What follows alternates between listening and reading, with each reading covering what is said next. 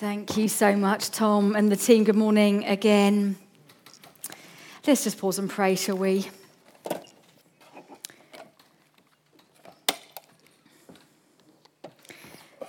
Father, thank you that we've got the opportunity to look at your word together today. And we pray that you would speak to us, whoever we are and wherever we are. Just really conscious in that worship time, the range and breadth of people and situations here as part of our church family today. Lord, there'll be people here who are in joy and in celebration. There'll be those who are grieving, those who feel unsettled and uncertain, in turmoil, those who know peace. And we pray you'd speak to each of us in that. Lord, there'll be those here whose faith is strong and is holding on. There'll be those whose faith is wavering, and there'll be those here with no faith at all and are asking all sorts of questions. Lord, would you meet us today in all of those things? Thank you for the privilege of looking at your word together, and we pray you'd speak to us now in Jesus' name. Amen. Amen.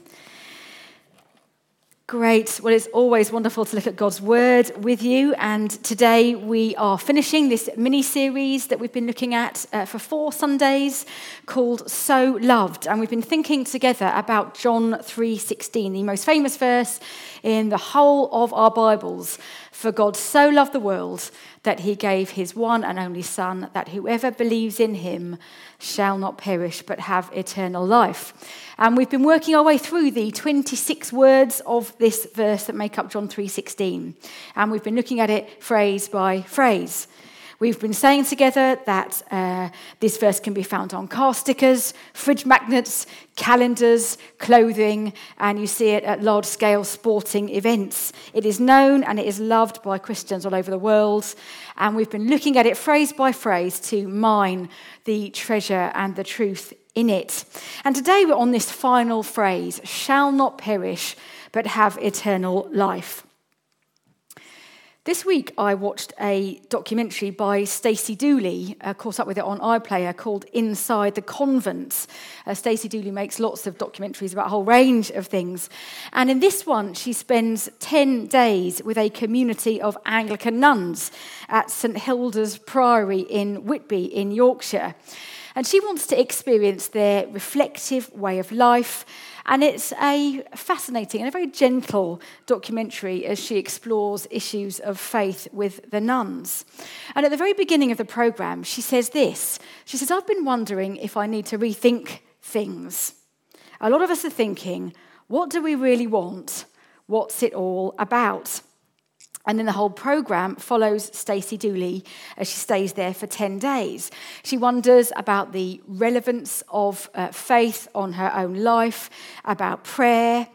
And there's a particularly poignant scene where she talks to one of the sisters, Sister Jocelyn, in the graveyard, where all the nuns are buried when they die. And she says this to Sister Jocelyn. She says, how do you feel about dying and death? I look on it as the next step in the journey, Sister Jocelyn says. And Stacey Dooley says, I'm scared of dying, completely terrified. It's the uncertainty. Sometimes I'm envious of people who truly believe. I wish I could feel the sense of comfort and certainty you have. I want to live forever. You can catch up with it on BBC iPlayer if you would like to see it. Just as an aside, there's a brilliant scene where one of the nuns talks about how difficult she found the vow of obedience. And Stacey Dooley says, what sorts of things? And she says, well, once I took off my shoes and walked barefoot across the floor, as if that was like the worst act of disobedience that she's ever done. It's a lovely, very gentle look if you want to catch up on it. Now, I don't think meeting those nuns caused a revolutionary change in Stacey Dooley's worldview, but it certainly made her think. And as soon as anybody engages with the Christian faith, whether that is a community of nuns in Yorkshire or for ourselves in our frontline places as people ask us questions, or as you indeed might be asking questions yourself, things about eternity, the meaning of life, the life to come crop up. John 3:16 is loved and it's precious and it's central to our faith because it is about eternity. It's about life now and life that goes on from this life into the next. John tells us that anyone who trusts Jesus shall not perish but have eternal life. And there are those two parts to that final phrase that we will look at together today. Now, the not perishing part of this famous verse is the bit that we don't like to talk about so much. God so loved the world, tick. He gave his only son, tick. Whoever believes in him, tick. And then we want to scoot past shall not perish and get on to have everlasting life, tick. In saying that those who believe shall not perish implies a troubling possibility that others who don't believe will perish. And talking about God's judgment raises all sorts of questions. Is God truly loving? What kind of God would judge? Does God want people to perish? What's that all about?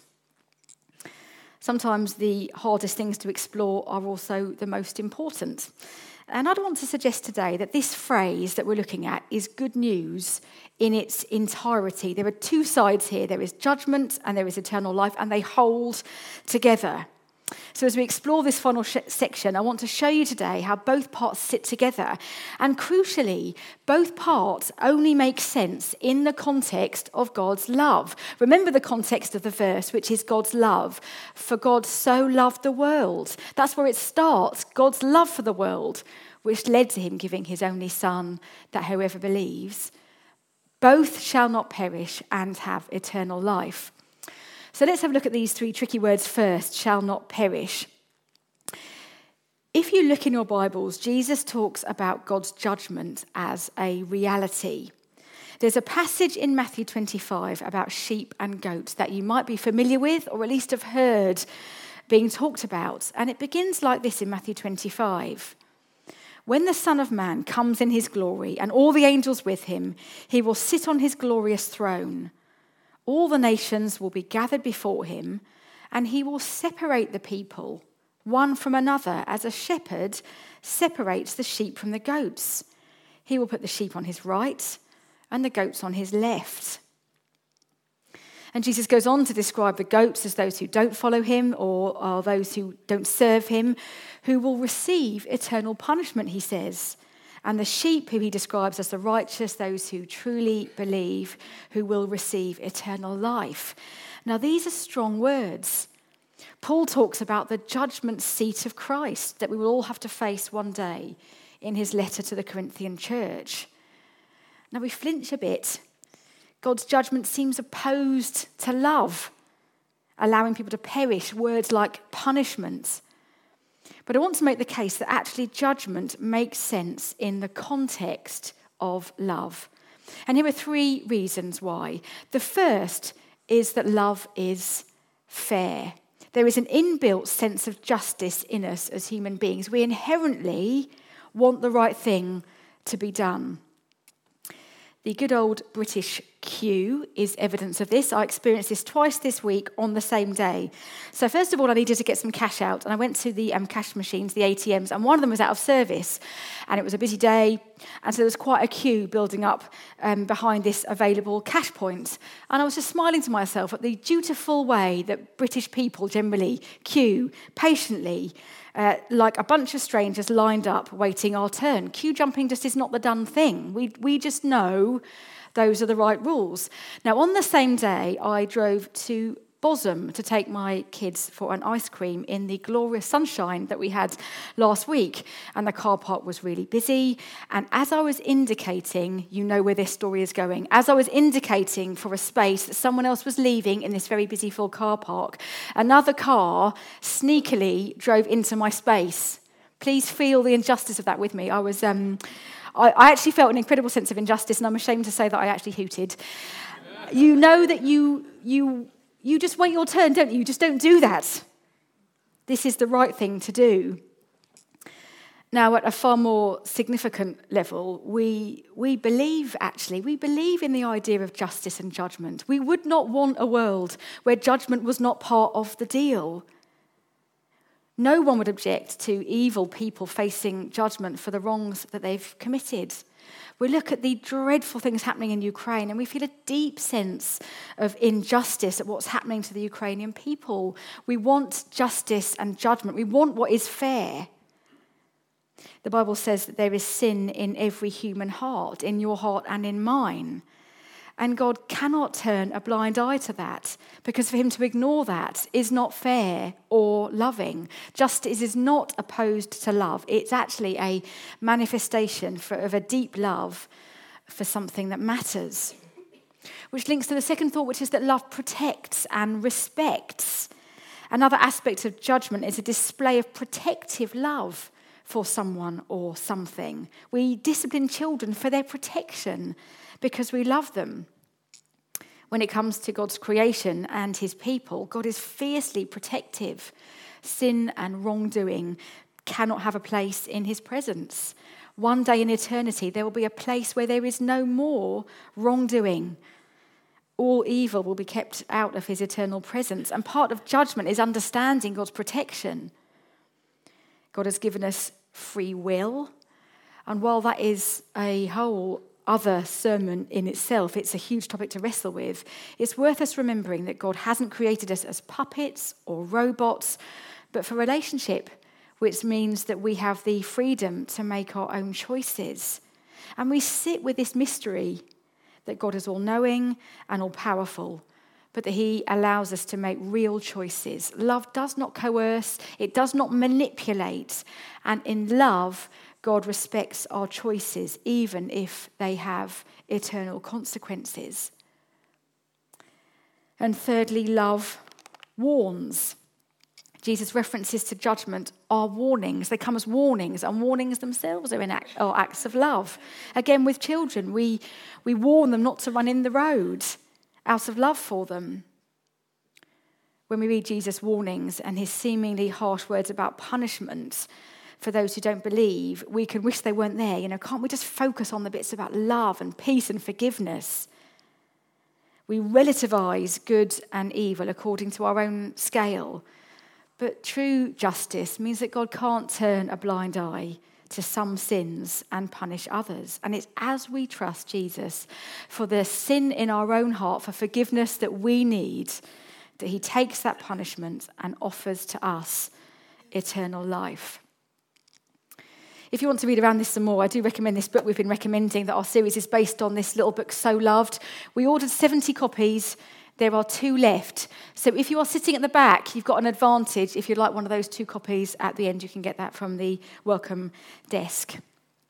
The good news is that God doesn't want anyone to perish, but the offer of eternal life is open to all. Whoever believes in him shall not perish, but have eternal life. There are so many misconceptions about eternity and about heaven, which paint a picture, an unhelpful picture of people sitting on clouds, of angels playing harps, of cherubs and so on. Unhelpful images like this, perhaps, or like this, which have actually got nothing to do with the Bible's description of heaven and eternity and the place that we shall be with him. Mark Twain famously said, "Most people can't bear sitting in church for an hour on a Sunday. How are they supposed to live somewhere very similar for eternity?"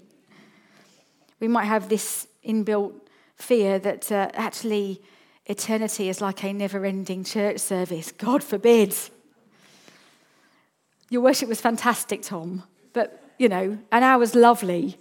In eternity, and yet when we look at the Bible, it describes the presence of God as being alive with worship, yes, but not never-endingly dull, not a kind of interminable singing, but vivid and vibrant, where we will truly be ourselves and truly be alive. There's much that we don't know, but there are some things that we do know. We do know that eternal life will be perfect. This week I went to the opticians for the first time in 2 years because of COVID, etc. And I thought that my eyes hadn't changed particularly, so I hadn't made an appointment. And not surprisingly, I squinted as I looked at the little letters, and I needed a new prescription for both my glasses and my contact lenses. I wear contact lenses. I had to wait ages, more patient queuing. And I needed a new prescription because my vision has worsened. I am actually really short-sighted if I don't have my contact lenses in. If I go swimming with my family and I come out of the changing room, everybody is just really blurry. I can't actually find the children when I swim. If you took me up a mountain without my glasses on and told me to look at the view, I would get a sense of the shapes and the colours. But it would only be when I put my glasses on that I would truly be able to appreciate the scale and the grandeur and the shades and the awesomeness of that view. We now only see partially here on earth. It's like we're sitting without our glasses on. One day we will truly see the beauty and the perfection that God has in store for us. The promise of eternal life is that there will be a future of beauty and perfection with no more suffering.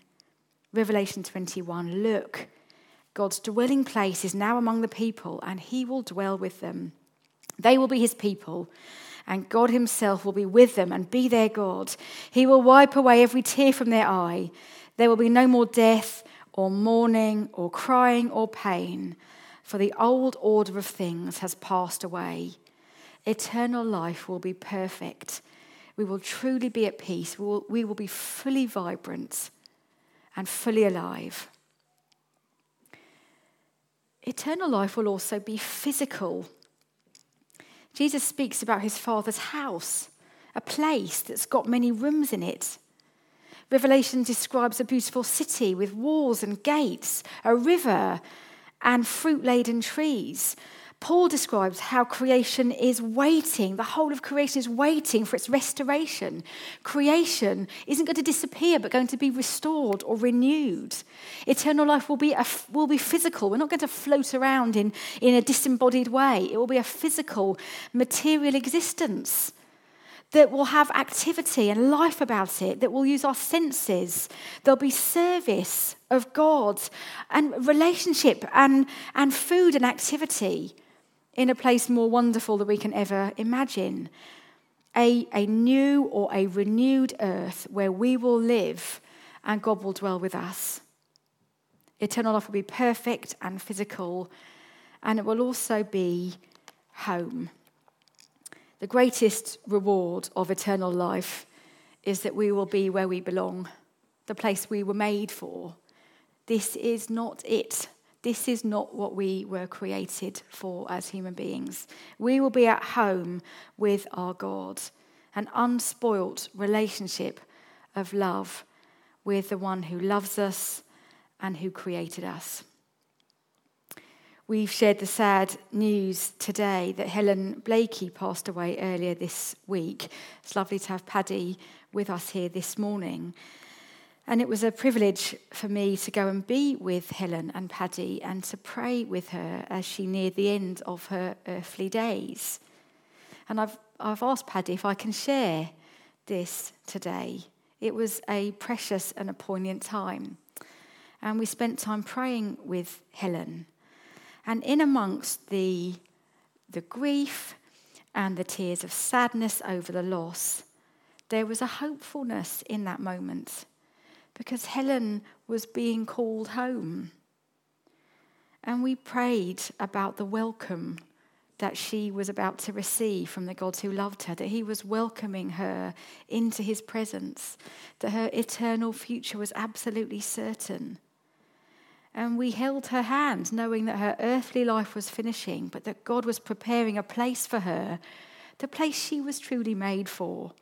He was calling his good and faithful servant to be home, the place that she always belonged. For others that we know that we have loved and who've passed away, God calls us home to his presence. We do not grieve as those who have no hope, as Paul said, and that is so true. I've shared today about judgment and eternity, what we don't know and what we do know. But I do want to leave with you more than anything else, overarching this message and overarching this whole mini-series as we've looked at John 3:16 together, that the good news of this little verse that has changed the lives of thousands and millions of Christians around the world is hope. The hope of eternity with our Saviour. The hope which changes this life. It changes how we are in the now, the joy and the peace and the presence and the purpose that we have here, and the change it brings into eternity. And what we've been saying every week for 4 Sundays is that you can know this hope, the promise of eternal life, this game changer, changing our now and changing our future. My prayer today is that if you are here and you are not sure about this, that this series might have helped you, this little book might help you, conversations with me or the team or Christians that you know might help you. If you need hope, if you long to be at home with the God who made you, you can know that. It has changed my life, John 3:16, and many others.